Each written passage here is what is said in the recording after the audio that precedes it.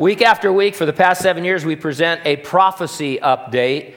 According to scholars, most of the Bible's 2,500 prophecies have already come true literally, and so we expect the remaining last days prophecies to be fulfilled literally as well. Since that's the case, we should be able to look at news and trends in the world and see things lining up for their fulfillment. The greatest sign that these are the last days and a miraculous fulfillment of prophecy all by itself is the rebirth of Israel as a nation in her ancient promised land. Listen to these 2,500-year-old prophecies from the book of Ezekiel that have come true in the last century. Ezekiel 34:13 says, "I will bring them out from the peoples and gather them from the countries and will bring them to their own land. I will feed them on the mountains of Israel, in the valleys, and in all the inhabited places of the country." Ezekiel 36:24, "I will take you from among the nations, gather you out of all countries, and bring you into your own land." Ezekiel 11:17, "Therefore, thus says the Lord God, I will gather you from the peoples, assemble you from the countries where you have been scattered, and I will give you the land of Israel." It's an absolute miracle. It is a fulfillment of prophecy, specific prophecy, that Israel exists today. Now, Israel has been under missile attack, as you know. Their missile defense is called the Iron Dome. The system is designed to intercept and destroy short-range rockets and artillery shells fired from distances of about 2.5 miles to maybe 43 miles away, whose trajectory would take them into populated areas. Many of you have read or have heard this story, but it's worth repeating, and if you haven't heard it, it's fantastic.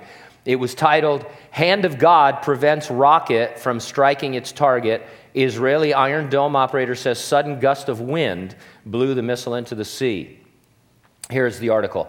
An Israeli Iron Dome operator is claiming that he witnessed the hand of God diverting an incoming Hamas rocket into the sea. The commander claims that the divine intervention stopped the death of hundreds of Israeli citizens. Israel Today translated a report from a Hebrew language news site which carried the man's report after about an incoming rocket headed toward Tel Aviv last week. The commander recalled, "A missile was fired from Gaza. Iron Dome precisely calculated its trajectory.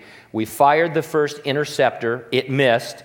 Second interceptor. It missed. This is very rare. I was in shock." The defense system has been highly effective in the current round of violence between Israel and Hamas militants in the Gaza Strip. Israeli officials say it has a success rate as high as 90%. The commander explains that with just 4 seconds until the missile landed, the military warned emergency services to be on standby. Quote, "Suddenly Iron Dome shows a major wind coming from the east, a strong wind that sent the missile into the sea. We were stunned. I stood up and shouted, 'There is a God.' I witnessed this miracle with my own eyes. It was not told or reported to me. I saw the hand of God send that missile into the sea." Now, one of the terrorists from Gaza was reported to say, when asked why they couldn't aim their rockets more effectively, "We do aim them, but their God changes their path in midair." During a talk given to his students, a rabbi by the name of Goldwasser spoke about miracles that have occurred so far in Israel's war against Hamas. He says, "You must not say that the Iron Dome protects us. Everything is actually miracles. 1,500 missiles fell on Israel and almost none hit targets. This is not normal. This is a miracle." And where did the missiles do the most damage? Both cables of Gaza's electricity supply, which they hit by mistake. Don't you see the divine providence? We need to talk about that and highlight it, Goldwasser insisted. Israel's existence is a definite, literal, exact fulfillment of centuries-old prophecies. It is a miracle, and miracles surround her preservation today. We're not Israel. We're not God's specially chosen nation. We are the church, comprised of all ethnicities, called out by the preaching of the gospel from the day of Pentecost forward.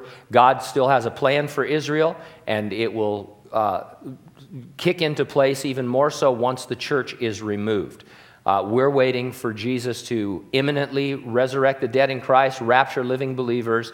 Once we're out of the way, then the Great Tribulation will begin, where God will deal directly with Israel, whom he has brought back into the land, turning their hearts towards their Savior, so that by the end of that 7 years, all Israel will be saved and they will receive Jesus as he returns. In the meantime, are you ready for the rapture? If not, you better get ready and stay ready and keep looking up, because ready or not, Jesus is coming.